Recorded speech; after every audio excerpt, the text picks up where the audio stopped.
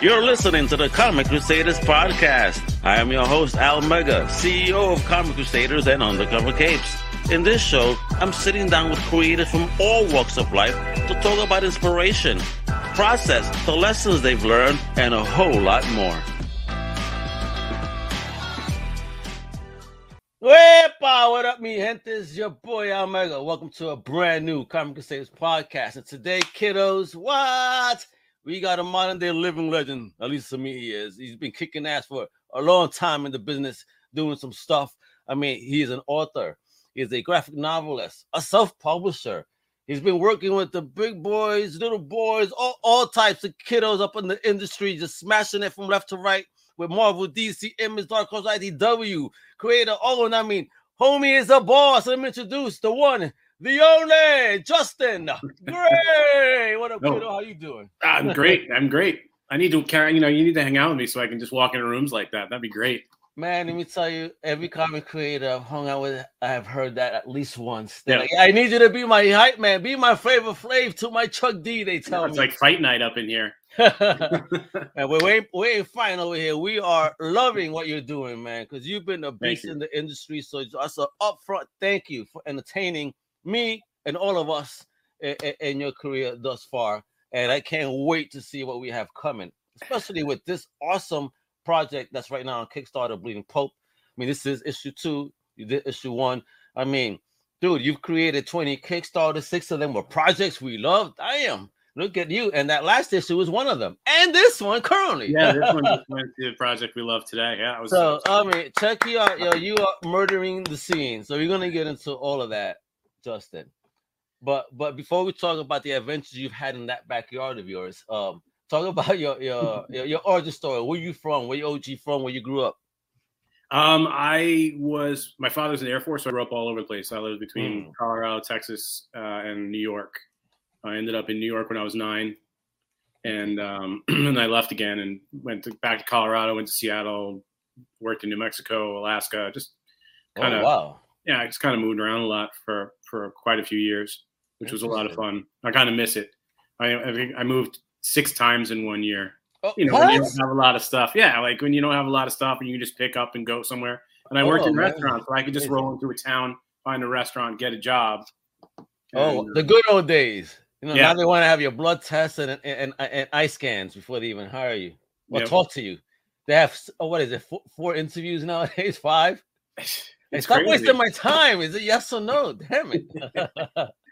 I'm pretty sure I can grill no matter how many times you want me to come in and meet with someone else. Oh, my hands burned. Oh, my hands. Let me stop. All right. So was it easy for you then to find fandom growing up? Because you're moving around so much. Did you leech on to fandom as a young kid because of moving around so much? Just I found it because I was isolated. I've talked about this before. I was a latchkey kid, and father wasn't really around that much. He was working, and the parents were always busy and stuff was going on. So I ended up like comics were like an escape for me. You and me both. And that was Paul. He saw the covers for Bleeding Pope and he goes, "They're amazing" on Instagram. Thank you. Yeah. Okay. So, I mean, I was like an introverted, shy kid and I found comics at a young age.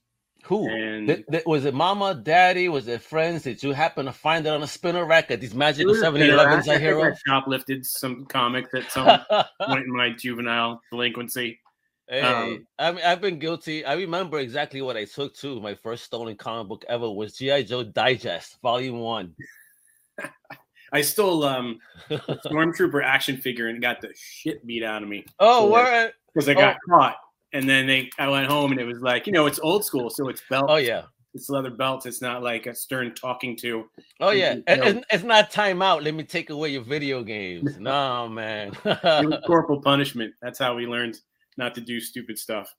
Yeah, you know what? Sometimes I think we need this nowadays. Get some kids straight. Some of them disrespecting little boogers. Yeah, that's a whole other podcast, I think. So, what did you latch on to when you were discovering comics? I latched on to Spider-Man and X-Men pretty much. I mean, those 2 things covered like a lot of ground. I always related to Peter Parker. Things didn't always work out the way he wanted them to work out, and he was kind of disrespected kid, just trying to, get ahead. And then, as far as like feeling like an outsider, I think the X-Men really gave me a sense of family and an idea of like, a group of people could all be very different from each other, yet all be the same and, be good to each other. And yeah, that's where it started for me, and obviously coming up, I was thinking I want to be the next person to do this and that. And it didn't take long for me to realize I wanted to be doing my own thing. And, really? Okay. So let's talk about that then. I mean, being that you said you were introvert, moving around, did you ever get to form a tribe, or was the geekdom still a solo mission? It's weird. It's really hard for me to explain. I don't always seem to fit into the same kinds of groups. Like most of my friends, I have industry friends and creative friends, but a lot of the times I don't see them except at shows and conventions and stuff. So like everyone else is kind of the Khan family. Yeah, it is. It's like that. When you don't see them for like 6 months or a year, and you just pick right back up when you meet up again. I think that's just kind of how my brain operates. No, I love those relationships, maybe because that's also how I kind of deal with other things too. I'll pick right back up as if we hung out yesterday, but it could have been last year. Well, I remember that was one thing, Darwin Cook used to go back to Canada and take his cell phone and throw it in a drawer, close the drawer, and he didn't look at it again until he had to go do something. So I was like, damn. A lot of us are like that, where it's just like, don't take it personal if I don't talk to you for this period of time, because as soon as you get back together, it's, like you said, you just pick right back up where you left off. And plus, you guys are working. You guys got to create the next great big projects and IPs and all this stuff. So, you know what I mean? You're busy. On a creative journey. Yeah. Man, your journey is crazy, though. I mean, you've been doing some crazy stuff. So let's start walking into Mr. Gray's feet here when you started diving in and when you realized really the moment you said, shit, this is for me. I want this.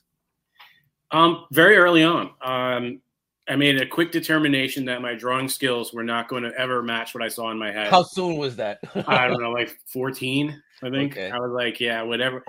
The trip from here to here is not, everything's not coming through. It's not as fluid as I'd like. Right. I mean, you asked me to draw a cat, I could draw it and you'll be like, okay, that's a cat. It may not be a good cat, but it's a cat. But as far as like storytelling and, there's just no way. Okay, so I realized I wanted to start writing. Wonderful. And what type of steps did you take, or were you kind of trying to emulate the heroes that you grew up reading at first? Some of that. I think when I first started really considering writing, I was like deeply entrenched in heavy metal and Savage Sword of Conan. Oh my God! I just put them away. I just picked up three new ones. The Savage old schools. The earliest one being number 67. Yeah, is it the big magazine ones? Yes, of course. Yeah, only ones I want. Only ones I want in my collection. I don't want no phonies. Most of those are uncensored too, which is great. That's what I'm saying. This is what mommy was putting me onto as a young child. She didn't know. So you saw Barbarians on the cover. Oh, okay, you might like this. Not knowing inside there was boobies galore. That's awesome. That's awesome that your mom got you into it. That's great. Yeah, she didn't mind. She saw I was just a good kid, like you, an introvert. Especially in my earlier years, I didn't have a click until maybe I was 13, 14. I really started being not afraid to share my fandom. I was like, oh, fuck it, yo, I got this. And then all of a sudden, oh, I got this. Oh, I got that. Yo, I got these Joes. And then next thing you know, it just turned into a fandom church, if you will. Hallelujah. Sure. We found each other. No, that's great. I dig it. All right. So, okay. So here you are taking the steps. So kind of what was the first serious step you took? It wasn't until I wanted to do comics and I was really into comics. And then like halfway through high school, all of a sudden girls started to realize I existed. So I kind of isolated my comic thing, and then it was just Justin. Yo, what's up, baby? What you need? And hide in the corner behind him. Yeah, it's like put those over there, and I'm still reading them, and I'm still like methodically categorizing them and making sure that they're always in order. Being OCD about that, and you and me both, kid. I just did my whole shit like 2 weeks ago. Right. Everything is in. There's no way you cannot find something. That's the worst thing too, when you can't find it. Then you're like, oh, I get a heart attack. I get listen, Yeah. I'm meticulous. Mm. If something's out of place, who touched it? Right. Who? I get mad, yo. Do not play with my order.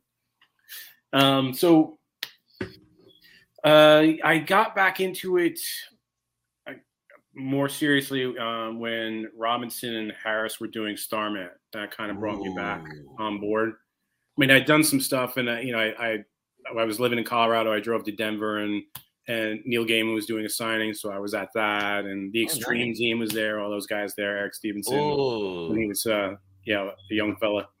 And I don't know, I just kind of I went in and out of it. But as far as writing, like I went through a heavy stage of angsty 20-something, Bukowski, beatniks. I wanted to do poetry. I was living in Seattle during the grunge thing, and I was like really on board with that whole thing. And then I slowly started trying to get comics together, and I immediately run into the same problem everyone runs into, which is trying to find people to work with if you can't draw.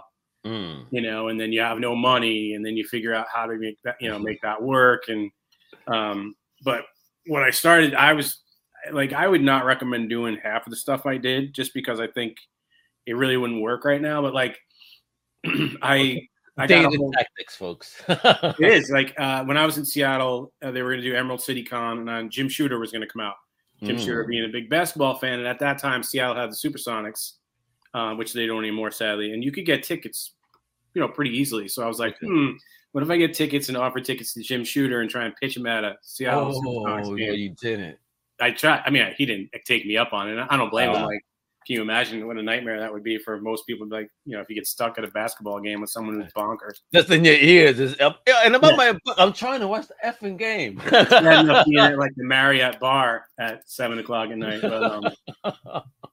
But, so then I would do stuff like that, and I realized at a certain point, if I was gonna try and get into comics or any kind of publishing, I was gonna have to move east.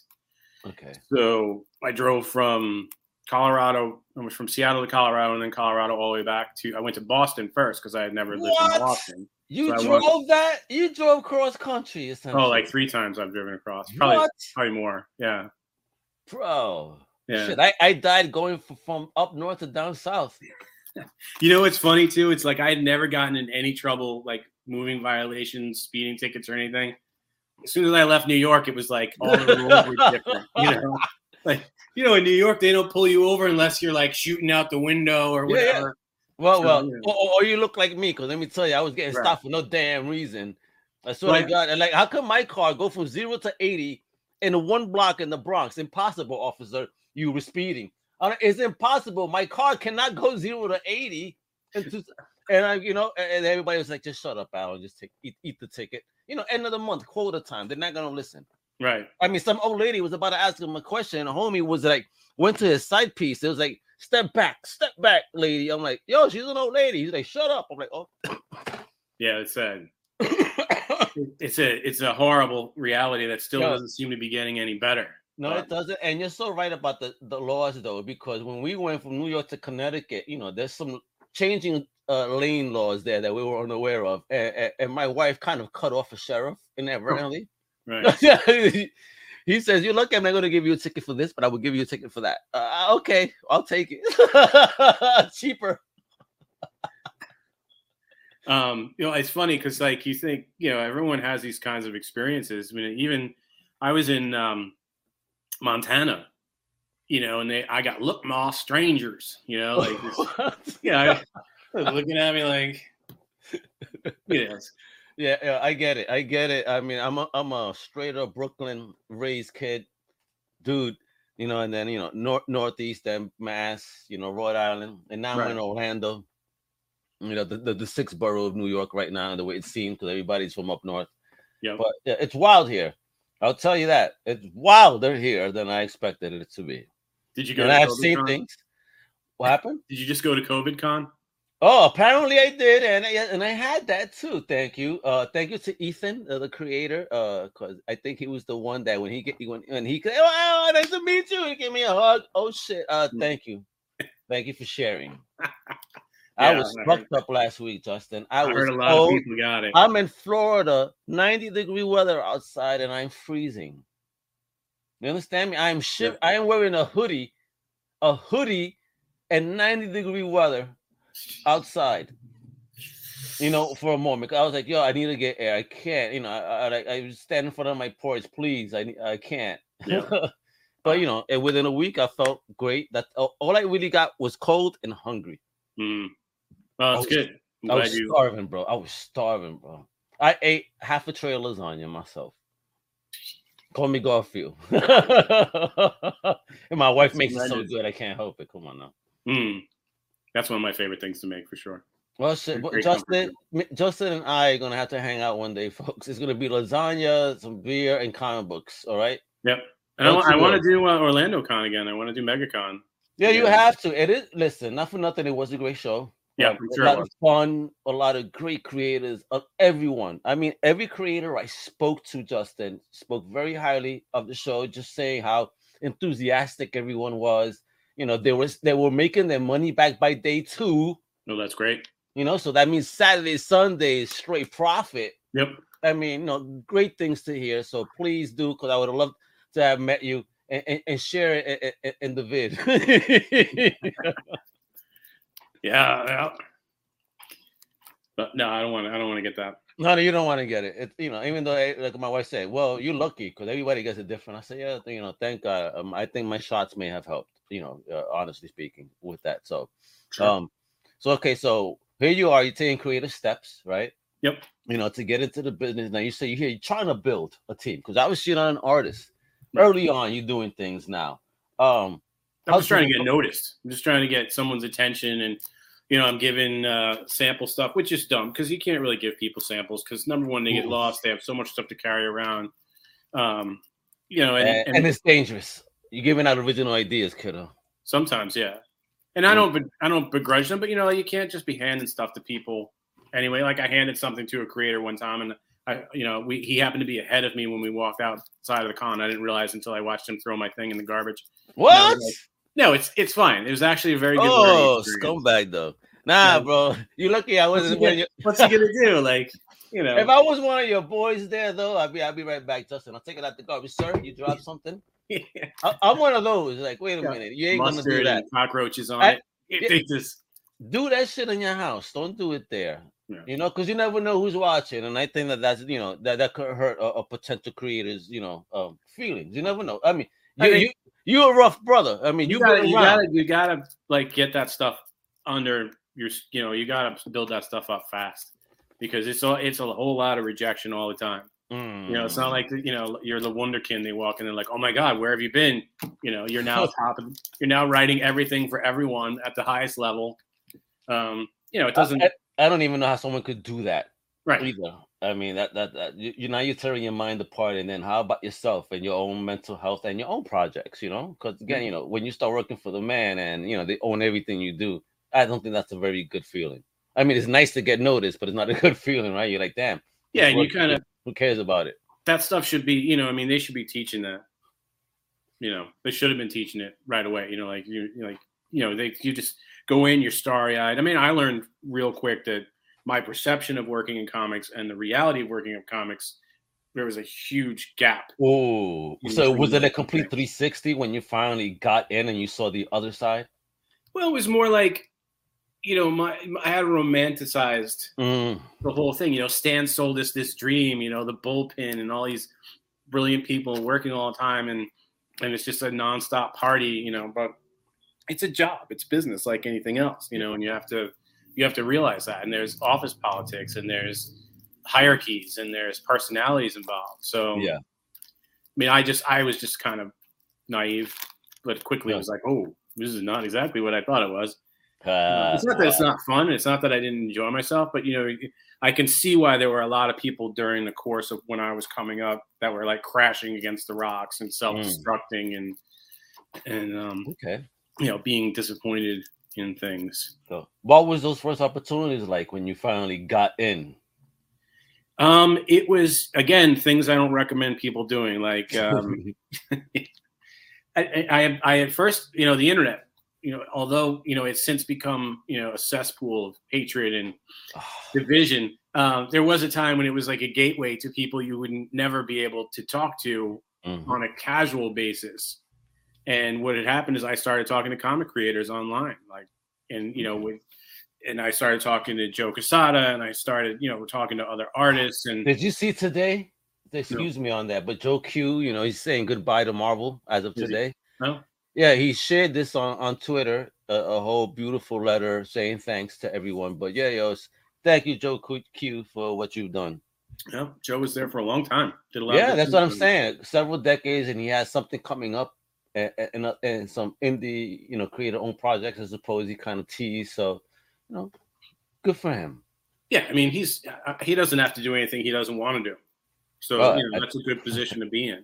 Hell yeah, brother. I mean, could I say the same about you? Because you're murdering it. I mean, you've been in the business yourself for a minute. Yeah, but he was working corporate Disney too, so I'm not getting those corporate checks. I'm not getting that. Not yet. Don't you worry. Gray Incorporated will be sending you those dollars too, making it rain. Yeah. There's, I'd like to, I'm more like legacy for my daughter, like trying to leave stuff for her to to do whatever happens. And you're a girl daddy too. Well, salute, so am I. My baby just graduated college. Wow! Congratulations. Yeah, the first one of the family. She's murdering it in graphic design. So. Oh, great. Yeah. Mine's just about to wrap up year 1 of high school, so we'll see. Ooh. It's a transitory period. It's been very interesting. Oh, have you had the moment yet where a boy comes to the house asking for her? No. Okay, that happened to me in Massachusetts, and I scared the living bejesus out of the poor kid. So. Being male, that doesn't stop us. Oh yeah, hey, listen, I'm just being a protective daddy because he comes over on Father's Day trying to talk about if she wants to hang out. I'm like, bro, where's your dad? That's a lot of awareness. Leave the room. Right, you need chill with your dad today, not my daughter. All right, get out of here. Right. That's right. Yeah, right. Listen, but I gotta do what I gotta do. You can't just come ring my bell talking about where's so and so. First of all, hello, who are you? Right. Very rude of you not to introduce yourself. Show me respect, homie. I would have treated you better. I'm sure we could have that. Where are they teaching these kids today conversation? But yeah, throwing our fists in the air like the open. I mean, me it looks worse because I have the white hair. It's like, all right, so you work and you romanticize this thing. So what was those first, few jobs like for you stepping in? Well, what I did initially is I was interning at Marvel Knights. I sort of worked my way into that position. I mean, I wanted to write. That was it. That was my whole thing. So I didn't really know much about what making comics was. Okay. I didn't bother to try and learn all that stuff. I was just like, I'm going to do this. I'm a writer. I mean, while sometimes that serves me very well, other times, it's like running into a plate glass window. Like you're going and you can't see what you're going to run into. Oops. But yeah, so I mean, it was interesting. I was like getting Ranch One for Joe Quesada and his wife, getting people lunch, making photocopies, and I might have been one of the last people to take a Marvel comic to the Comics Code Authority office. What, really? Yeah. They had an actual office? Yeah. Yes. Get out of here. It was weird. Was the door the whole stamp? No, it was. You wouldn't have noticed it. Like a building's in Manhattan. It's just like a building. You go on one floor. There's a glass partitioned window, and there's that woman from Monsters Inc. Hand me the paper. I'll hand you back the paper. Have a good day, Wazowski. So that was really it. Like you couldn't. There's no magic happening there. So I'm like, there's no magic. But you're handing them a book. You hand them like Blue Lines, which were the pre-press. Did you get that back, or do they actually retain that? No, they mark it up and they send it back. Oh, okay. So they don't retain anything, because I was about to say these people have the biggest hustle to have the largest comic book collection ever. No, it's not even comic. It's just basically like the Blue Line. It's all blue print. Okay. And it's just loose paper put together, so it's not a finished book. So that's all they need to see to approve, at least then. Yeah, because I mean that is the comic. It's just Okay. not the 4-color printed and bound comic. So What if you wind up, doing the color comic and you drew the middle area, too skinny? I mean, oops. I mean, things have happened. Obviously, there's been instances where words have shown up in comics that weren't supposed to be there, but Oh yeah, most it was things I've have always slipped through. enjoyed because I almost take sometimes when I read, I almost start taking an editor approach to see how many errors can I spot in this comic book. No, because I mean, if they have to be pretty obvious. What I do notice is like websites where like prestigious websites, and I'm like, who spell checks this or who does the grammar on this? If I'm noticing it, it's bad because my grammar is horrible. Oh, mine's horrible too. And I really do try my best. I need extra eyes team too to double check. But yeah, sometimes I find it. The only guy I do not fix is Johnny because he is from the UK, so he writes in old English, if you will. So American English says it's an error, but it's not really. Right. So I give him the benefit of the doubt. I said, all right, I'll let you write like you, so that we could sound like Simon Cowell when we read your reviews. You want to use a U in color? Go ahead. I don't care. Oh man! All right, so so you start smashing it though. So you start having these successes though, right? Because you say actually, you wasn't romanticized, but you start moving along a lot of publishers. Well, it was I can't work in an office, and I'm not an office person. I don't I worked, as I said, in restaurants, and the thing that is always, hey Dwight, how's it going? Dwight's the man, yo. Dwight's the man, yo. I call him and his lady the Jay-Z and Beyonce of independent comics, yo, because they're a power couple smashing. Yeah, they're great. Yeah, aren't they? Yep. What was it? Oh, so this is the thing that gets me about corporate culture and stuff like that, because I came up in the service industry and doing blue collar stuff. And when you're working in a restaurant, yeah, you if you screw up, everybody knows it's you. Like you can't turn around and blame anyone else or say you didn't get the hamburgers in time or the shipment didn't come. Like it's you. Like you burnt something or you sent something out raw or whatever. It's you. So I grew up in a very hostile environment where it was competitive all the time. One of the things I used to love is we'd get graduates from the Culinary Institute of America, and I would just be frothing at the mouth to crush them because we spent all that money on that education, So I'm like, all right, here we go, 700 dinners, bring the 700 plates off the line and just watch them fry. And I was terrible in my 20s. So just oh my god, it's like person. Yo, what's the guy from The Chef that's horrible too? I would have been on that show for sure. Okay, I asked for medium rare.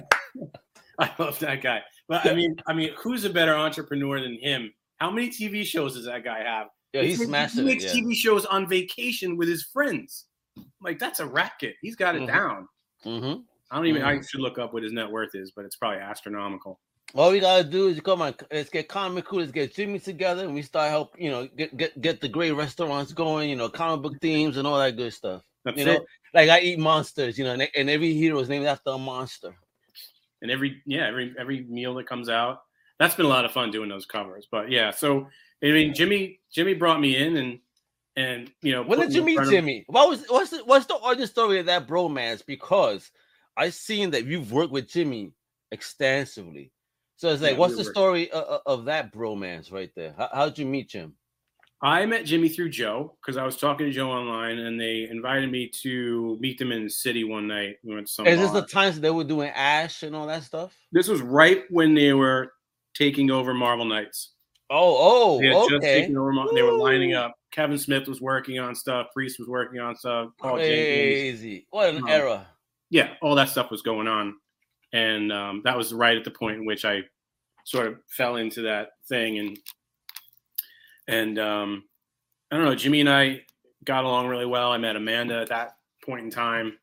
And Amanda at the time was just a friend, right? Not even his lady, right? At that time? No, she was his girlfriend at the time. Oh, she was his girlfriend? Okay, yeah, okay. I think so. Jimmy been pimping for a minute. Gotcha. Hey.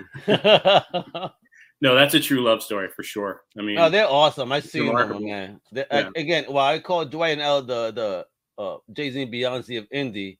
I mean, right now, Jimmy and Amanda are like comic book royalty amongst the big two premier. Yeah, they do. They do find themselves doing a lot of fun stuff for sure. Yeah, so I mean, I was up at Marvel Knights working with them, and I was talking to Jimmy a lot and bouncing a bunch of ideas off him, and eventually I just I couldn't deal with the office thing, and I was making mistakes because I had never done anything before, so I didn't know all the ins and outs. It was very everything was just like in front of me, and I had to like scramble to try and do things. So there was no guidance kind of. There was no guidance for you, or they expected you to kind of figure it out. It's New York. You got to figure it out, or fake it till you make it, baby. Yeah, so that combined with the fact, I mean, all I wanted to do was write, and I would go in and pitch the editors, and they would humor me, but they never had any intentions of giving me a gig or anything. I have a fun story. I was on a panel with Paul Jenkins, and I told a Paul Jenkins story in front of Paul Jenkins, and he was like, "I had no idea that happened," and I was like, I don't care. Like, I've learned not to let those things get to you because it just happens. Yeah. Like, if somebody did something maliciously, believe me, I checked that in the back of my head, and I got that all worked out. It'll get taken care of in time. I'm not gonna, I'm not gonna risk other things to worry about someone else's issue that I have with them or whatever. But for the most part, I just let it all go, because what am I gonna do? Otherwise, you get you think the whole world's against you, or you start playing the victim on everything, and it just doesn't work out. So you got to realize that bad stuff's going to happen when things are unfair all the time. I always tell my daughter, I'm like, life's not fair. It's just not meant, it's never going to be fair. You're just going to try and figure out the best ways to navigate it and everything else. You're going to have your moments where everything seems like, wow, I'm unstoppable. And then you're going to have those roadblocks all of a sudden. You're like drowning. Oh, smack. What the hell am I doing? I've been there. I mean, look, Justin, I don't know how much older you are than I, or younger rather, but I've been through it. So yeah, I've been on that road. I know what it is. Like, to be high, boom. And this industry is so small. So I mean, like, if you don't know the person, you know of the person, and someone else knows the person, and it's just kind of like, it's like 7 Degrees of Kevin Bacon, but with every creator. Exactly. Yeah. Eventually, if you're a bad guy, it's going to come out. Maybe it takes a little longer than it should, but that's how it goes. So I try and realize that nobody's going to hand me anything. And there so you go. I'll take my But you've been working, and it shows, because I mean, even in 2019, you were part of an Eisner nominated and Ringo award-winning Where We Live anthology. Yeah. I mean, you've been doing things. J.H. Williams reached out to me about that, and I told a true story in that thing because. You did? Yeah, I used to work for a victims assistance program, not for profit, and we salute to you. I was just sharing some mental health stuff this morning for people, called the prevention line. There's so many things going on in the world. There's so many people need to talk, and they're so repressed. Like, don't keep yourselves in, folks. Talk, please. Definitely. Look, the help is out there.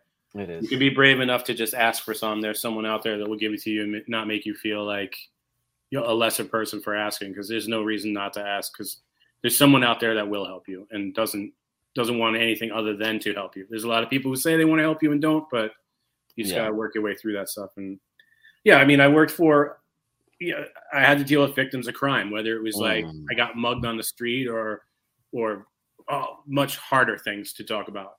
And I can't imagine, bro. So my wife watches 911, and sometimes when I know it's a show, but you hear the calls they take. I'm like, I can't do this job. I'll be stressed, son. Yeah, I care too much, yo. I wear my heart on my sleeve, to be honest, and I'll be crying every day after work. Oh shit, bro. Oh yeah, I had to leave the job. We were doing like a 3-week seminar on rape, and I got like 3 days into that, and I was just like, oh my god, especially as a girl daddy. Woo! You gotta watch these videos. You gotta watch. There's a training video where a girl with Down syndrome was raped by a football team, and I was like, and I'm like, I can't. I would want to go through the screen and tear the heads off myself. Yeah, it was. I can't do that. I mean, this is years ago. I don't know how people could do that. But no, that's I mean. It definitely colors your vision of humanity when you are, when you're working in like the worst part of Yonkers, and I mean, Yonkers isn't even Brooklyn, Whoa. right? So it's not. And that's what's crazy. Whoa. Steroids. Yonkers on steroids. But yeah. And so it makes great stories. It makes it easier for me to write certain things and like pull up, because that's how I write. I draw on emotion. I would say it's like the Kaminsky method, where I'm trying to draw on my own experiences and then sort of apply them to a situation with the characters. And that's why we connect with your writing, because you're bringing your heart into it. Fantastic. So I want to start talking about this dope project here, because you got, Bleeding Pope comics, right? You got I Eat Monsters. Yeah, I Eat Monsters is a feature story in that. Which is fire, and even the backup feature, I'm hooked. So we're gonna be talking all about that, because folks, let me show you this awesome trailer, and then I'm also gonna start popping up the Kickstarter, because we need to make it rain on Gray's Parade here for real, on all that money that he need to make this happen. So check out I Eat Monsters 2 trailer.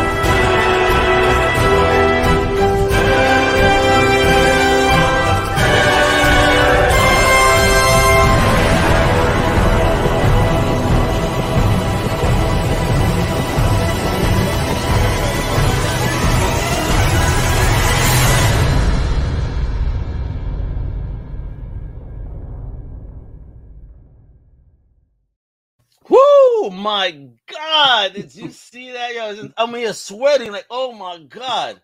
That looks gorgeous. It's great. I love this character introducing number one. You got some sicknesses going on here, folks. Yeah, this is a Kickstarter. I'm going to keep sharing that right there.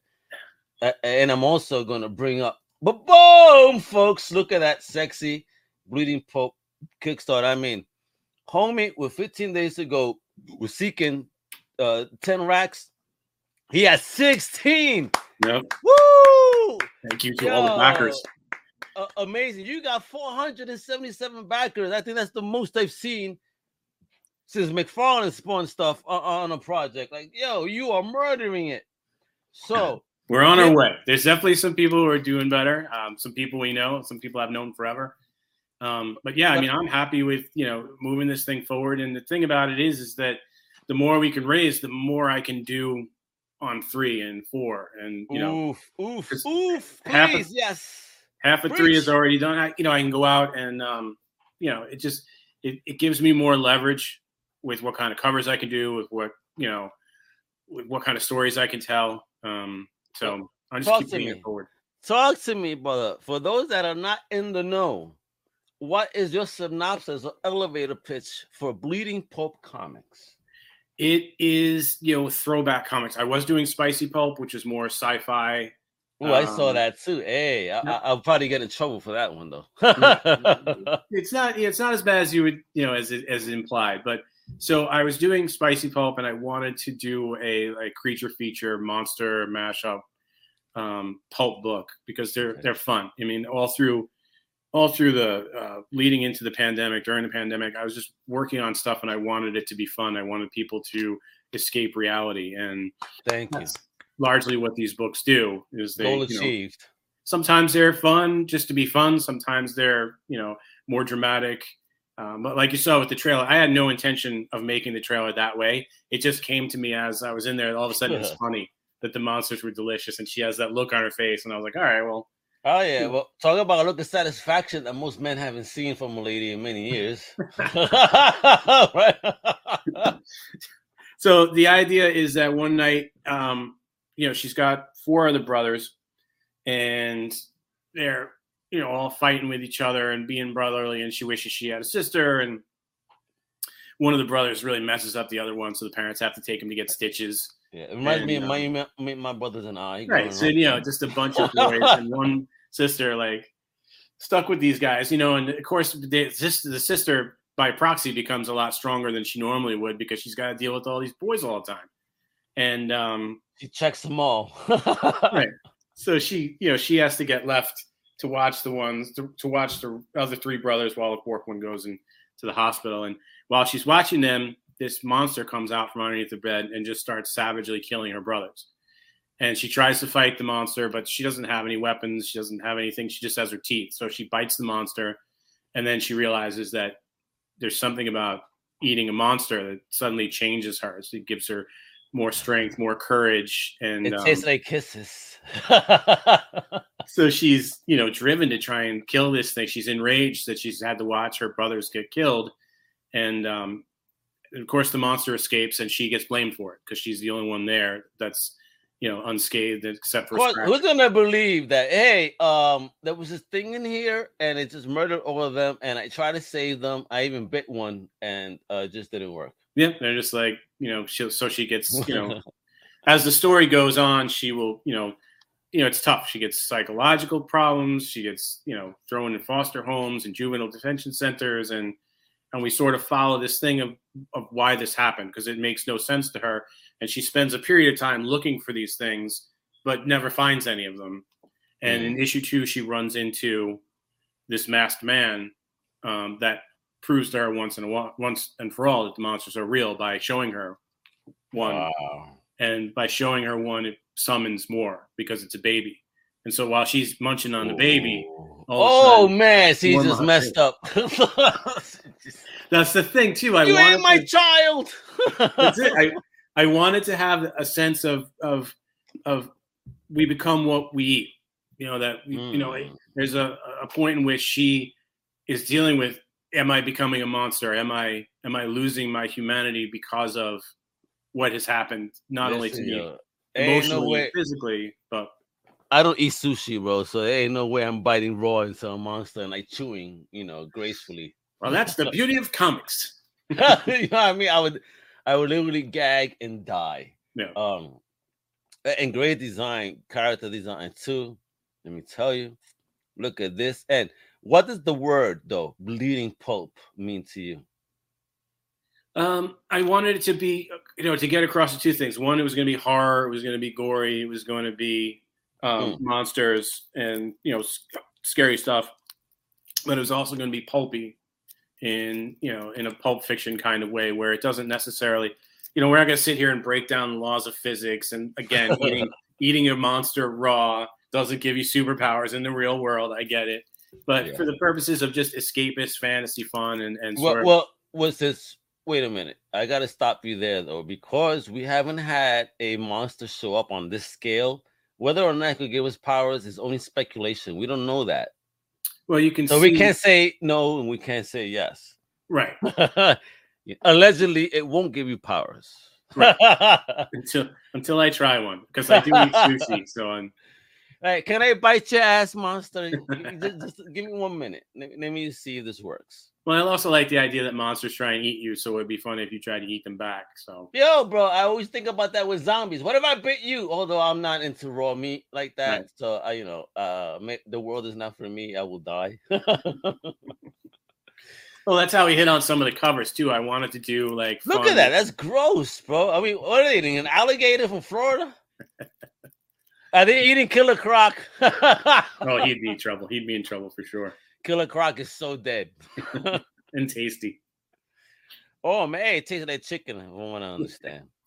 Sewer chicken. I mean, look at that face. Killer Croc would go running when he would see that face. So explain to me the protagonist, though. I mean, Annabelle is an interesting character. She's dealing with all this psychological trauma of not being able to save her brothers. So she's been kind of self-destructive for the past 17 years after the incident. So how old was she during the incident? She's about 9. So this is 17 years the latter. She's in her late 20s now. Yeah. Okay. She's in her 20s. She's in Thailand.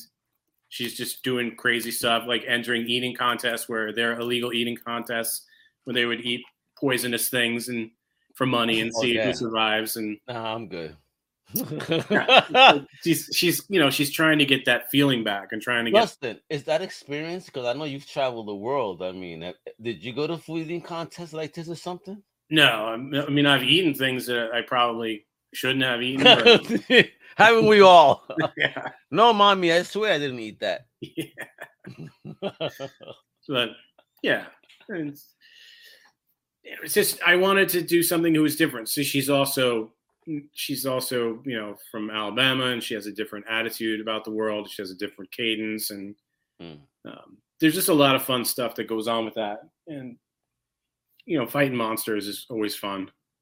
And what about building the team behind this? Because look at this beautiful. I love seeing those thick black lines in comics, because that's what makes it feel like a comic. Like I'm viewing something very special, specifically towards comics. I mean, look at this, just 3 panels right here. This gold Mecca. Then you see this beautiful city that reminds me so much of Times Square. You're making me miss it. And then we got 2 ladies kicking each other's ass. What's popping? We have Ruiz Oliveira and Thiago Brandão, or Thiago. I don't know if I say his name properly. Thiago. Hey, yeah. You sound Spanish. Thiago. They're from Brazil, both of them. And I have a great relationship with those guys. Like, we talk all the time. And How you met? How did I meet? I saw Rui's artwork. He was doing something for Felipe Cagno. I know Felipe. Yeah. So he was doing, I think it was a postal, Felipe's Western series. There was a postal carrier storyline, and I saw Rui's artwork. So I sent him an email, and I was like, what are you doing? And at the time, he was working on a Brazilian Netflix show called Super Drag. And he said he had a buddy he would like to have color his stuff. Okay. So, I got together with those guys, and we did the last 2 issues of Spicy Boat. We did Spicy Boat 5 and 6, Lady Redbeard story together. Hey. And we get along really well. Like I said, like, we talk about stuff all the time that's not even comics related. Like, we know about each other's families, and I check in on each other all the time. Yeah, boys, that's the rap. That's the rap right there. Yeah, family. But I like to be able to, the artists I work with, I like to, if we can establish a relationship, then that's a very important component of creative life, because I think so. Everyone, everyone's different. Everyone's got stuff going on in their lives, and like I tell everyone I work with, like, family comes first, because stuff happens all the time, and they're like, I'm sorry this happened. I'm like, you don't have to apologize to me. Just tell me, and we'll, you take care of what you have to take care of, and then we'll get back to this comics thing, when everyone's okay. Yes. But so they did the artwork for the last 2 Lady Redbeard last Lady Redbeard story. And we were talking about doing a project together, and I rediscovered this project as I was going through old emails. He said rediscovered. What do you mean? Yeah. So this was an old thought brought back? Yeah, this was I wrote down a log line. I don't know. I don't even know how long ago. Maybe at least 6-7 years ago. What? And I looked at it, and it was I Eat Monsters, but it was more like I was doing like an adult version of Ghostbusters. And I was reading it, and I'm like, there was this Ghostbusters, whatever. And then all of a sudden it occurred to me, like, wait, all of a sudden I thought about this character of Annabelle and taking the story in a completely different direction, but keeping the basic premise of eating monsters as a means of what makes the character unique. Yeah. So I was like, listen, I got this. And I sat down and I wrote like 48 pages of script, like in one go. What? And I was like, in one go, bro, you were inspired, son. Because I don't write scripts the way I used to write them. I don't write them all like super detailed like you would for like I would for DC. Okay. So I was like, this happens and that happens, you give them the script, and I'm like like this page is this page, and I started doing that Stan Lee, Jack Kirby thing where it was kind of just saying, here, go run with this. Did you film videos too, acting it out from the sofa and you taking a dive? This is how I need to look. Yeah, but I will research stuff that I want to do, and I'll look for camera angles, and I sometimes will do my stick figure versions of things. I love it. Yeah, I did a stick figure version cover of Standstill 6, which I'm still proud of because Branko got it right away. He was like, "Oh, I know what you're doing here," and I was like, nice. And then he drew it, and I was like, "It's exactly what I wanted to do, but couldn't do." And I got my little stick figure doing his thing. And so when are we gonna get the Tustin Gray stick figure action book? I should do that. Here are my preliminary thumbnail sketches of what this book's going to be about. Bro, why not, bro? All in thumbnail all in stick figure action. Hell yeah, bro. But it depends. Everyone's different. And there's like a growing period with people when you're dealing with artists, and you want to find their strengths and weaknesses. Because I learned a lot. I probably learned more from working on Jonah Hex for DC Comics than I did from any other thing I did in comics, because every artist was different. Okay. So we'd be writing stuff either specifically for that artist or writing stuff in conjunction with. Wow. How do you write specifically for an artist? I mean, what are you looking at when you say you write specifically for an artist? That's interesting. All right. So the first ever Jonah Hex thing that Jimmy and I did with Darwin Cook, I wanted to bust his balls. So I was going to it was going to be snowing, because it's Canada. And of course, he's like, it doesn't always snow in Canada. Yes, it does. Don't lie to me. It always snows in the north. That's it. And then I wanted to do, because of Darwin's different styles, I wanted to do one of those old-timey, like 1950s boys magazines in the wilderness type stories. Yeah. And have it have that kind of feel, like, lost in a snowstorm. What will little Davy do? Except it's going to Hex and little Davy's gonna freeze his ass off. That's exactly. Yeah, it's gonna die. That's what's gonna happen. It's gonna be a very short story, and he's gonna be a popsicle at the end.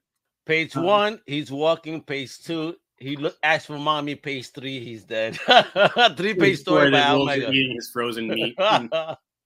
Yeah, so that kind of thing, like you, and for instance, like with J.H. Williams III. You don't really he's going to do things in that script. Like with Amanda Connor will do things to a script that you never even imagined would happen on the page. She adds the elaboration of what you've already elaborated. She adds things. And, there's artists like Eduardo Riso. If you look at his 100 Bullet stuff, he always has stuff going on in the background. 100 Bullets is so good. So good. So then that's what you think. You're like, okay, we're going to do an Eduardo Riso comic. So it has to have something interesting for him to do in the background, regardless of what's happening on, in the front of the stage, if you want to use a lack of a better term. So that's what I do. And I really stopped writing the kinds of dense scripts that were like everything was broken down and, and started using less panels and letting the artists do more. Unless, of course, there's some artists that want you in there with them and giving them direction. And you just have to find out. How frequent is that, though, in your journey, within finding an artist that could be more, self-directive versus someone that says, okay, I really need you to direct me? I think it varies. It really does. I mean, like when I worked with Jordi Bernet, another person, you let Jordi do Jordi. The man's a legend. Yeah. And it's not like you're going to get back something that's not in the script, which has happened. I mean, I've definitely gotten artwork back on projects and been like, you read the script, right? What page is this? Like, wait a minute, what's happening here? And because that used to make me crazy, having to go back in and rework off the artwork. But now I really like it because I could do so many more things with it to make it more organic. Because it adds value sometimes when they do their input on their vision artistically of the story, even with no words, right? It's oh shit, I never thought of that, and let me add this scene, if you will. Or sometimes you're like, wow, I really overwrote that, and the artist did all this. I can just pull back, dig out a lot of this lettering, and just say, let the image speak for itself, and really try and find the highest impact point, and because that's really just. especially with, there were some projects I can just write and I'm like, okay, this is going to be fine. There'll be some minor tweaking to it. There's stuff to it. And then there's stuff like I agonize over for months and months and rewrite all the way up to the artwork stage. Just trying to get it so that everything, it's a seamless experience for whoever is reading it. Like there is no man behind the curtain. It's just all there. I want to ask about this image because wow, what an amazing looking image. Not just because she's in her drawers, folks. Don't be sick-minded, people. But I mean, this is an amazing image. Who did this? Bizarre. It's Marco Turini. Whoa. I mean, it's dope. He does some Star Wars covers, and I don't know. I just said cowboy boots, cowboy hat. You can make her sexy. You can. I'm not afraid of nudity. I don't care. Just like do your thing. Wow, bro. I think you just found my new fetish. I want to see my lady in cowboy hat and cowboy boots and just lingerie. This would be amazing. And since I'm a Taurus, I'll be her boo. Hey! TMI, folks. I know. I'm sorry. But this is beautiful art. Well done, bro. Yeah. How did you feel when you got this? Hmm? How did you feel when you saw this for the first time? Because I'm in awe. It's gorgeous art, though. I was like, it's beautiful and it's so strange. And the wallpaper and the monster and the oven. And I was like, it's just so. That's what gets me, too. Out of everything there, this is his oven there with a stove top that has some weird shit on it. Like, what in the hell? I know. It feels very European, too, in a sense. So, oof. Oh, my God. Then look at these pages. Wordless right now because we're not going to be blessed to read the greatness of Gray right now in these pages. But look how gorgeous these pages are. Look how sick she is. I mean, she's ripping heads off and just taking bites. Like, damn, mama. Holy, I mean, you need a man that could feed you. What happened? It's definitely a funny line after that scene that you see there. And then this, right. I love H.P. Lovecraft. And when you did this story that features him as a fucking protagonist, kind of, I'm like, Justin, are we long lost brothers? I mean, look at our shades. You're a little darker than me, so maybe we are. Yo, talk to me about who is Madame Beldam? What's going on? Why H.P. Lovecraft? I mean, bro, you fucking hooked me like a fish on issue 1. I have this character called the Road Witch, and she first premiered in Spicy Pulp. Okay. And she's over 300 years old. She's cursed by a witch. She lives in her head. It's kind of a Firestorm supernatural combination. Wow, thing. I love it. I'm a big Firestorm fan, so thank you for. Hey, bro, you see my podcast apparently.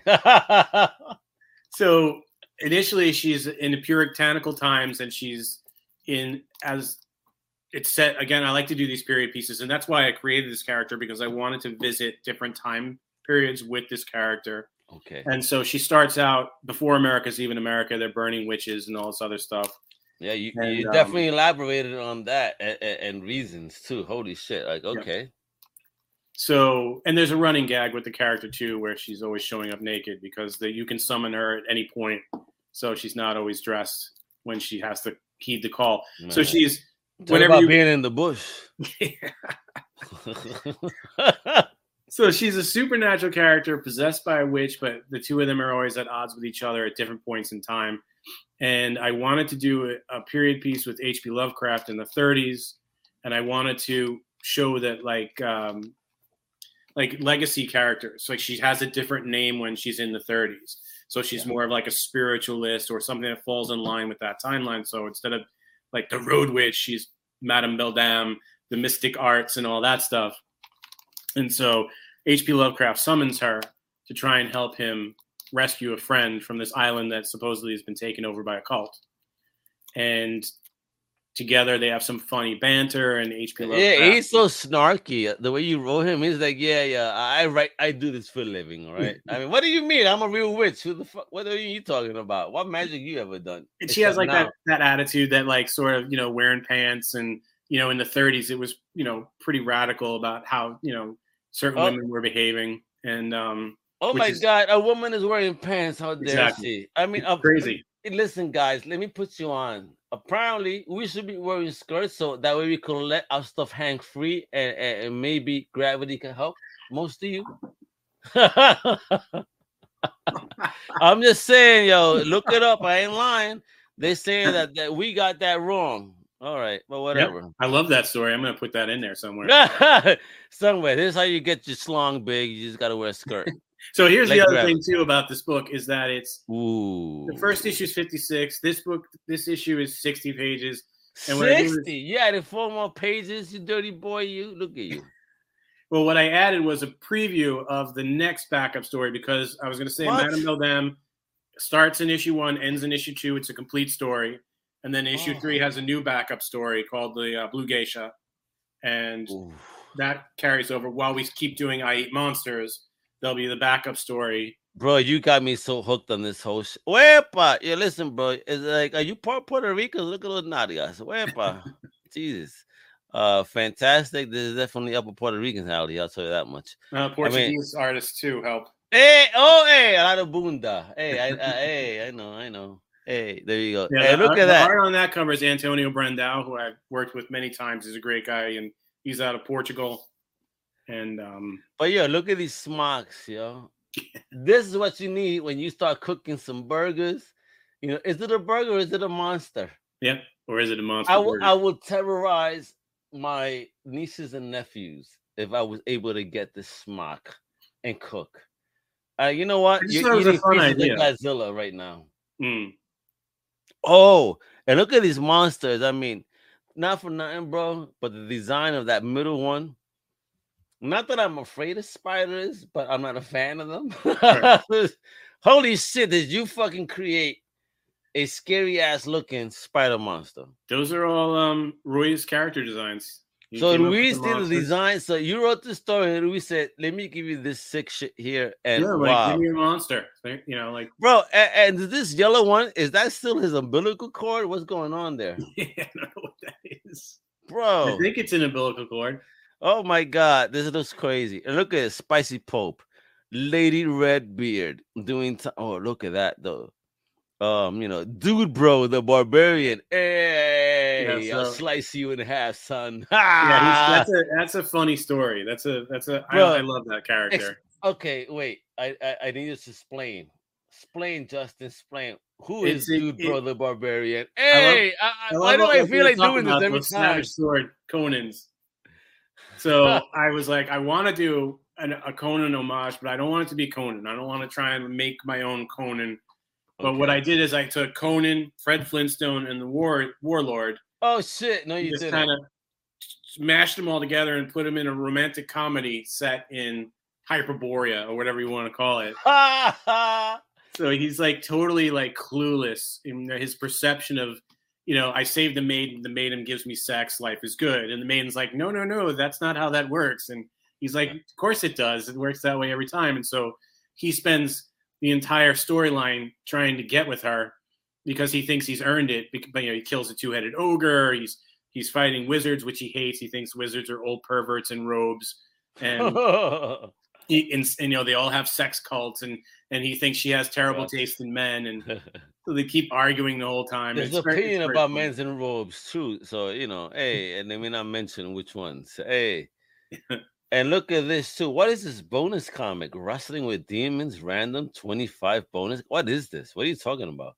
Well, if we hit a certain level of pledges, you know, a certain amount, then I'll slide in randomly into backers. You know, 25 different backers will get a copy of this this new edition of Wrestling with Demons that Jimmy and Palmiotti and I did. What? Yeah. Ooh, hey guys, you hear this? Guys and ladies. If you're fans, I think you need to jump on this. Like, we're gonna get into the tiers in a minute. But yeah, I've never done that before. I was looking at trying to do different stuff. Thank you for doing that. People love that. I mean, the more different you can be and offering, you know, fun stuff to add to our shelf porn, if you will. Mm-hmm. You know, you're basically Justin Gray, our pornographer of shelves. All right. and you're making called worse. us build sexy shows, self porn all the way. This is what we want. So check it out, folks. You got free rewards on top of it, but if you pass milestones from 10, they pass. 12, they pass. 15, pass. I mean, look at all this, yo. Oh my God. Fractured Shades and Enmity Sisterhood, Warlash. I mean, just add it. What? Pregnant Bitches Award. What? And bro. It's a great comic. What in the hell is this? He's actually running a Kickstarter right now. His Fried Comics is running a Kickstarter for. I love it. You know what? I don't blame her for not shaving her legs, man. You got to get the business done, son. I've been there. I've seen it myself as a man, and salute to all you ladies. Yeah. For real, I can't do that. I don't know, Justin. Can you think you can give birth through your areas? I also have witnessed it, and he said no, right, bro. No. Oh, listen, okay, let me terrorize you. I'm gonna take off my hat for this one, but this is all I remember. Okay. I'm like, oh my God, how can I satisfy this afterwards? I'm an asshole, folks. Yes. I mean, but look at this. I mean, if you hit 27, if you hit 30, we got more. With so many days to go, 35, 40. I mean, 45. You got plans, yo. I'm just swinging for the fences. Yeah, and I forgot. I should have mentioned that Miljenko Simic is the artist, and Alessia Nocera is the colorist for Madame Madame. Oh my God! But there's something here for 90s fans. You got free metal trading cards with art by Marco Turini. Wepa. What? And look at this. You got Rui Silveira, Thiago Brando, Miljenko Simic, Alessia Nocera, Branko Javonovic, Antonio Brandao, and Marco Turini. And I hope I said those right, because let me tell you, I am a name butcher, but I feel confident. I feel confident today. All right. Everything's printed in the US. Hey, all right. Talk to me about that choice, because I see, at least in the world of independent, a lot of creators having some trouble finding the very right printing press, especially within the States, because we got all those boat issues still in the backlog. How did you find them, and did you purposely choose them in the USA just so we could make sure we get these books on time? There's a couple of reasons. I mean, I wanted to use, it's tough because I understand, and I'm not going to disparage anybody. You do whatever you want to do. I mean, it's not. But for me, I didn't want to outsource to China, even though there's a huge difference in cost. It's cost effective, but you're taking jobs away from our very same people. Right, and I don't particularly agree with a lot of the human rights issues. Brother, you and me both. No, you and me both. I get that, because if I do something, it would be American made, for sure. Because we need to support home. I mean, I hate the fact that a lot of not for nothing, they step out for a moment, but let's support home. Let's support companies at home. Let's support creators from home. Because we need this. It helps our guys. That's all at the end of the day. I'm not saying it for any other reason than that. Let's, support what we have here. We have great people and great companies here that could give us this very same product at the same cost. We don't need to go, other places. Yeah. So I use different printers for different things. And yeah, the boat waiting thing is kind of difficult right now. It is. A lot of people. I mean, I don't know if that's Rob Liefeld's excuse, but I've been waiting 10 years for Brigade number 1. So Well, I can't speak to that, but I do know that it takes a long time for certain things to get through, especially with the shortages and the COVIDs, and then China's on lockdown. And again, it's just a choice where I say, these books cost more. For those reasons, because I can get them done here. I can use printers in the States, and hopefully. So support America, kiddos, because let's check it out.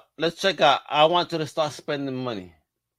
All right. Well, I also want to say that since we have the icon there, that Inked Marketing has been helping me set up interviews and get the word out. Oh, I know that's Big Kevin right there, yo. Yeah. So salute, yo. Thank you, Justin. I would be remiss not to say that Kevin Marketing, Kevin G, you are a boss. God bless you, man. Keep doing what you do to support independent creators like Justin, because right now we're about to get some money for Justin. All right, so check it out. If you're a kind person with $10 to spare, go ahead and just say, I love comics, and throw a 10. But now when you want to start getting, it used to be $1 too. I don't know. Somehow I don't set that price. That's just what Kickstarter puts out there. But I remember it used to be $1. Well, hey, but I mean, look at gas prices nowadays. It just cost me $70 to fill up my tank. Bro, what? Cheapest gas. On the cheapest gas. $70? Please, I mean, I wouldn't even get a quarter of a tank for 20. For 20, son. Back in the day, I usually get half a tank on my joint for 20. At least 3/4 sometimes. Shit, right now, not even half. No, you understand me? World, let's get better. This is ridiculous. All right. Anyway, those are ridiculous prices, but guess what? This is it. Because right now we're gonna get some dope comics. Right here, Bleeding Pulp, #2, Virtual Feast. So we get that PDF. Issue 1, 2, if you want. What? 1 and 2? Yeah, 1 and 2 are both $6 for 2 comics on digital. I mean, go ahead and go to a digital platform right now. I bet you spend more. Well, it's $6 for each one, but yes. Oh, you know what though? They're almost 60 pages. But that's the whole point though. But the digital ones have more because I put a bunch of fun stuff in them. Go find me a comic book that many pages for $6. You can't, because they're going to be minimum $9.99. We're talking $6 here. And you're getting 120 pages because you're getting 2 books. So holy shit. I mean, this is the bargain. This is a bargain, guys. All right. So now then you also got the combo platter right there for 12 beans. Then for 20, we got the Branco main cover. So when you say that, that means we're getting this is not a floppy. So we're getting 20 pages of story, 12 pages of ads and recaps, 56. No, that's what I'm saying is, like, if you look at the regular floppy, it's about 20 pages story and 12 pages of ads or in-house stuff or recaps. And this is not that. This is 56 pages. 60 pages of content. Most of that is, 99% of that's story. You hear that? 99, folks. And there's some pinups in there from some of the so if you like the cover, it's usually in there. And you want that art, this is why you need to buy 2, so that we could take some covers out and frame them. I mean, you got the Butcher Blades, Oblades, depending where you're from. All right. We got the Spicy Pulp Digital. Oh, what's this, bro? 2 Lady Red Bitch stories, 1 Rowitz Complete Dude, bro. Mecha Monroe, Strawberry Milk. Hey, what's Strawberry Milk? That sounds like something that Johnny Hughes would love. Strawberry Milk is a character I came up with that I was like, what if you mix strawberry shortcake with Lobo? Oh, shit. Really? Oh, bro, why have I not heard of Strawberry Milk before? I love it. And I'm actually a fan of Strawberry Milk. And I don't know if you are aware. Do you know they have, remember, the mini donuts, the donuts from Hostess? Okay. They got strawberry flavored donuts now. And dulce de leche. I don't know what the dulce. Yeah, that's exactly what I told that lady. I said, listen, I'm paying now. There's no way I'm gonna turn around, because if I taste the one, I'm gonna buy the whole inventory. Right. Don't do this to me. Omega that's his weakness, dulce de leche. Stop it. So check it out. We got the Bleeding Pulp #2, Bloody Bake Sale. Ooh, what's that? And why Bloody Bake Sale? That sounds so sick. Because I wanted to do all these cheesecake covers, like like homages to old cheesecake covers, dealing with stuff like kitchen and baking and cooking and eating. Hey, so it's all Johnny Hughes. You're gonna tear this up, aren't you? My boy loves cheesecake. You mentioned cheesecake. It's a wrap. It's a wrap, Justin. So there's if you scroll down where you can see all the covers, there's Antonio Brandao did the cheese, that's a cheesecake. That the beach one's a cheesecake, and then you can still go up a little bit further because there's even the crab is like, hey baby, I don't know what you're doing here. Yeah, it's an homage to an old French poster. It's actually there's a terrier or something that's supposed to be pulling it off. Yeah, they're right there. Hold on, let me bring them up. Hey, there we. Ooh, nope. There's strawberry milk. What happened to Lady Redbeard there though? Hey, man. Hey, oh, I had to go. Hey, oh man, there's your bloody bake sale. There's your cupcakes, both naughty and aprony. Oh my god! And then there's all I want to know, does it taste like strawberry? So those are the cheesecake covers. Don't cancel me, folks. I'm just saying, yo. I'm just a curious person. Then look at that. So you got for number 2, 2, 4, 6 covers, and all that merch. Isn't this a gorgeous project, folks? I mean, just look at this. Why wouldn't you put your money behind something like this? I mean, look at that art. Jesus, I love this cover so much. I love that cover. Yeah, we blew through all the holofoil covers of it already. Yeah, we do like limited runs, or I do limited runs of specialty covers. But be honest, are you sure that's not Killer Croc right there? It might be. Copyright purposes, I cannot. What Batman couldn't do, mommy over here did. Like just because she was hungry, she couldn't find a steak and shake. You know what I mean? Yep. That's what happened. Oh, and In-N-Out. Apparently, one of my boys went in California. He tried it In-N-Out. He said the line was so huge. He just had to take it out. But he waited an hour. He goes, you know what? It wasn't that bad. It was all right. Yeah, I mean, you got to wait that hour.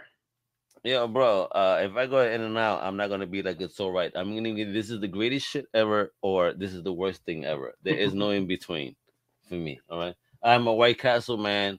They just opened one up in Orlando, Justin. So hopefully one day we could connect and just go through a crave case together if you like. Just slide right through you. Well, you ain't lying.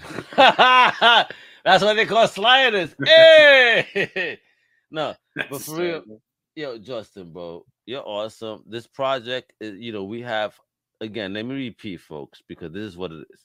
We got 15 days to go. We need the 10 racks. He's at 16, 477. Let's get to 500. Let's get a 600 backers on this with that many days to go, because this is amazing. So how many more things can you add on to this, Justin?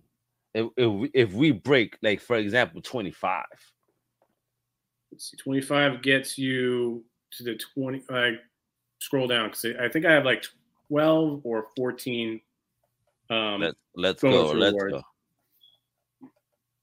go. Let's go. Additional. For 15, I think that's the last level that you checked off. Right. So 18, you get the sticker sheet. Ooh, okay. 20, is it 20 or 23 is the next one? I can't remember. How do you feel, though? Because you've created over 20 projects, 6 projects that are loved. I mean, and you're kicking ass with this one, obviously. This is one of those that are loved. How do you feel just as a creator? I feel very lucky that I'm able to connect with, people that really enjoy what I'm doing. And I always say that, it used to be, working for DC, for instance, it was always like, how many copies are we selling? How long is this book going to last? Huh. What kind of reviews is it getting? Is it selling enough? God, do I have a job next month? So, with this, it's really just rewarding to be able to have that direct connection with the audience that likes the material, as opposed to, I'm making them happy. So that makes me happy that way. It's not like I constantly feel like there's an axe hanging over my head for these projects. And I went into tons of projects like that. And some of the projects, we were given were just like, oh, I'm like, okay, this is going to be what it's going to be. And so you don't feel as proprietary towards it. Okay. Whereas, I work on these things all the time. It's like, there is no day off with this. There's just a couple of hours off where I'm sleeping, where I'm not thinking about what I could do next, or what you think about the Kickstarter. And this Kickstarter was approved almost 2 months ago. And I sat there and tweaked it and played with it and changed it and really. So you have a time window from approval to when it goes live? It used to be It's changed a lot. There were times when it was like this, and there's times where it's a week or a week and a half. And there's times where I have to say to Kickstarter, I promise you, I'm not going to launch this. I just want to get the landing page up so I can start building, the audience towards it. Because I don't like to, I can't feel good about doubling down on Kickstarters unless I've got the bulk of whatever the last one is out. I don't feel right. I mean, I want to get them going. Thank you, bro. It's hard to, and all the factors that are involved in that, printing, timelines, approvals. So trying to navigate through all that, because I did Spicy Pulp and Standstill. Now I'm doing Bleeding Pulp and Standstill, and Standstill is, going to be 11 and 12 issues that are coming out this year. And then I just started the core blocks on this thing called Republic. And it's just kind of like lining these things. So every once in a while I have to go to Kickstarter and say, I promise you, I'm not trying to like double down and run 2 campaigns at the same time. I just want to make sure that I can parlay from, if everybody's getting their rewards and they're excited and they like what they're getting, then I can point them in the direction of what's coming next and hopefully, transition that. And plus I want to get the books to people in a timely fashion so they don't feel like, oh, it's been 8 months, who cares?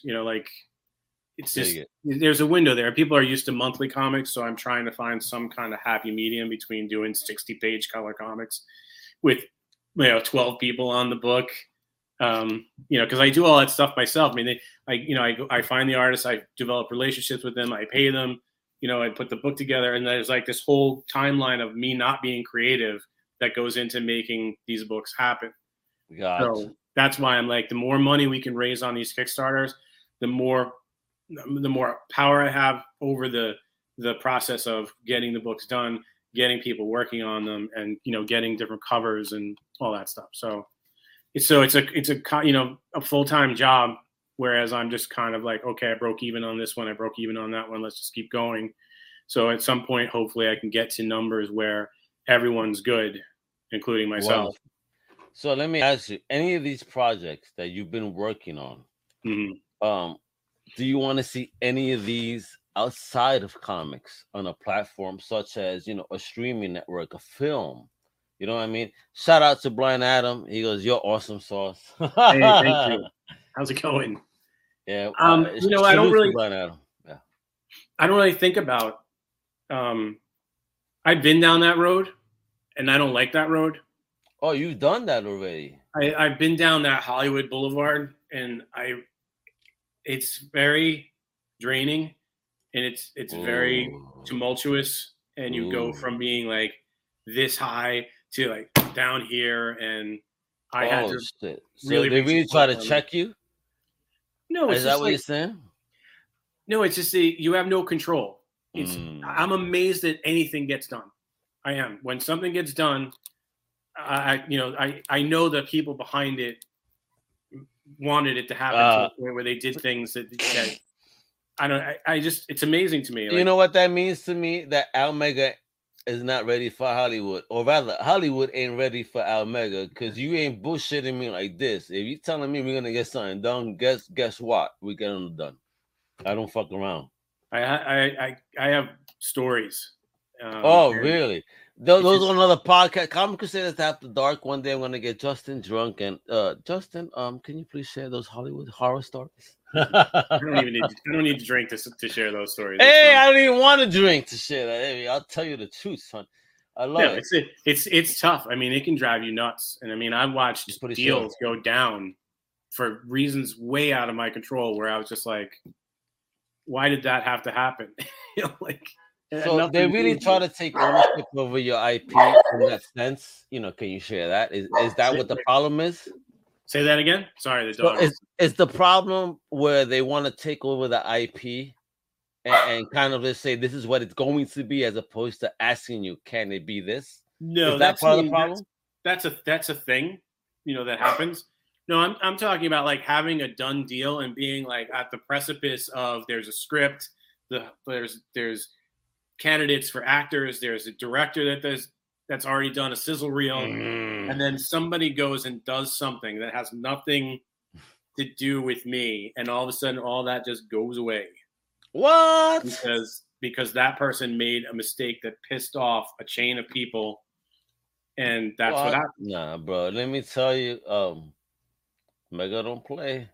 Don't you dare fuck up my op, because I will fly to you and beat your ass. On the positive side, I will say that Jay Baruchel is fantastic, and he did I know that name. Yeah, yo. To make Random Acts of Violence, an actual movie that I have seen. So that's nice when that happens. And that book was written it was published in 2010, but it was written before 2010. It's going to happen then. No, it came out in 2019. The film came out, so you could see it probably streaming. What is it called again? Random Acts of Violence. It sounds like something on my alley too. Oh my god, I'm sorry, folks. I swear to God, I'm not a violent person, but I am an '80s kid. So, it's totally an '80s slasher movie. So yeah, when you give me titles like that, I'm about to eat it up. I would have ate this up in my video store. Yeah, it's and the soundtrack is fantastic, and Jay did a really amazing job with it. And how'd you hook up with them to do this? Well, we had done the book for Kickstart Entertainment, which is not to be confused with Kickstarter. Okay. And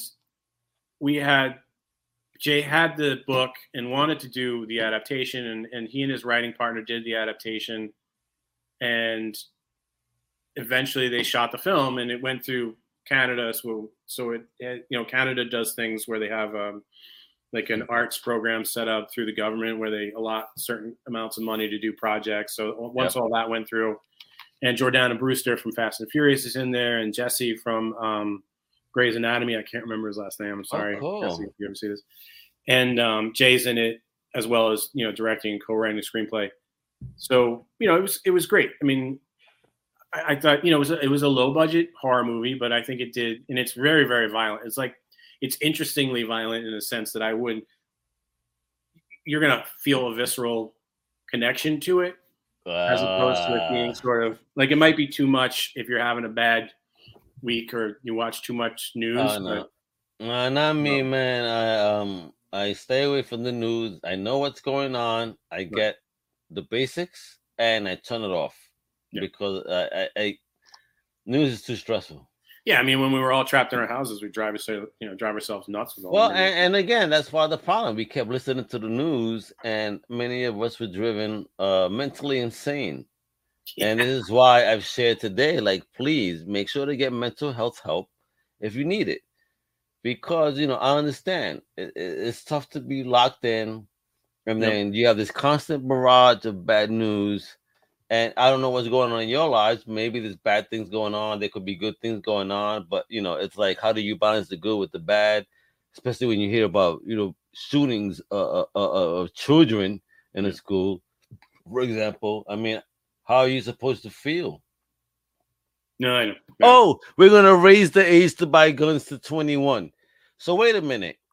You can't buy beer until you're 21, but you could buy a gun at 18. What the fuck is wrong with this country sometimes? It's definitely something I hope that can be figured out, because it's not working. No, it's not. Again, you could buy liquor at 21, but you could buy a gun, which is much more dangerous, at 18. Again, please think about that logic. Yeah. Something's off right there, folks. I just want to say, not political, just saying. No, I get it. Something's off. And I don't have a problem with guns. I just think that we need to be smarter about it. So yeah, we don't need to have M16s and AK-47s at the crib. You know what I mean? A 9mm would do. Just saying. You don't need to, have that type of weaponry. We're not fucking Frank Castle. Right. I'm just saying. Or we're not Thomas Wayne. And these are fictional characters, and they do fictional stuff. But yeah, so exactly. That's what I'm saying. They do fictional stuff, and and in these stories they need what they need, because they're supposed to be metaphors. They're metaphors for things. They're not meant to be idolized. Yeah, exactly. I mean, it's just stories, folks, and then, but for real, let's just be safer. Let's be smarter. Let's protect our children and our families. But Justin, you have been nothing short of amazing.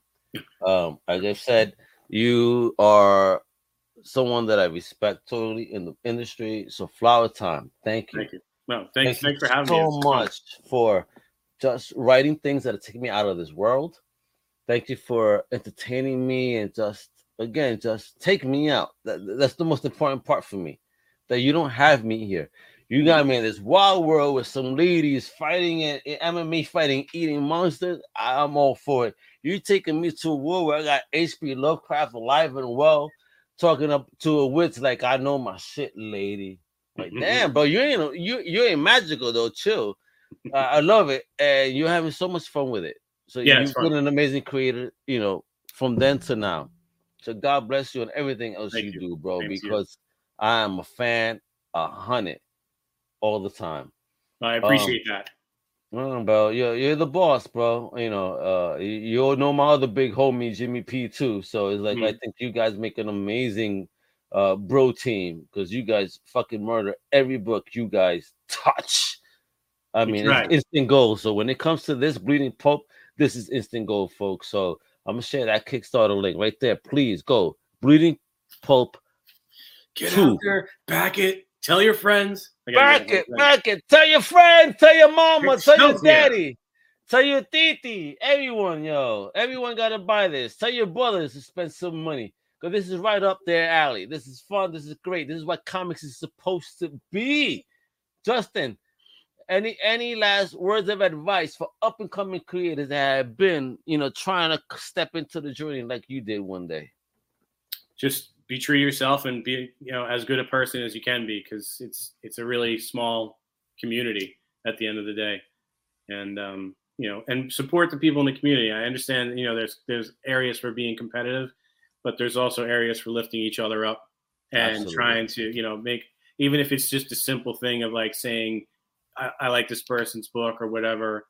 It just a small kindness can develop into a big thing and can go a long way for anyone. Like whatever your perception of reality is may differ from someone else's, but being positive is always going to help you as opposed to being negative. And it's easy to be negative. I know we're creative types. We get moody and emotional, trying to stay positive, even though, some days it seems like it's never going to happen, but you keep trying. Yeah.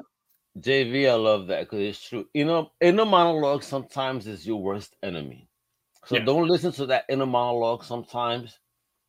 Block it out and just be you, folks.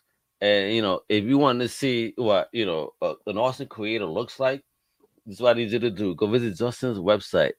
The letter J, V, Gray, GRAY.com. All right? Stay up to date. But most it's not EY. A lot of my career has been telling people that it's not EY. Oh, really? Hey, folks, right there. Check it out. The Kickstarter. Very important. All right. Bleeding Pope #2. Live now. 15 days ago. Make it happen. Make it rain so we can keep getting all these extras. By the time you get this, you're going to get it like a 20 by 24 by 20 box full of goodies. Mm-hmm. Jesus Christ. I'm only playing. I'm taking my word for it, but I'm just saying he got so much good stuff on this project. Wepa. That's what it's up. So again, Justin, thank you so much, brother. Thank you, Al. I appreciate it. For chilling with me, talking with me, letting us know the greatness of your journey, the advice, and of course, the amazing book you got out right now. Bleeding Pope #2. Wepa. And with that, folks, you know what to do. Check out everything Comic Crusaders on thecovercapes.com. You can follow me everywhere on the socials at The Real Al Mega. And with that, hasta la próxima. JV, later, brother. I appreciate you. All right, Wepa! Thank you for listening to the Comic Crusaders podcast. If you like the content, please subscribe and turn on notifications. Also, please visit ComicCrusaders.com and our extended podcast family over at UndercoverCapes.com. And also, make sure to download the Comic Crusaders app on the Google Play Store today.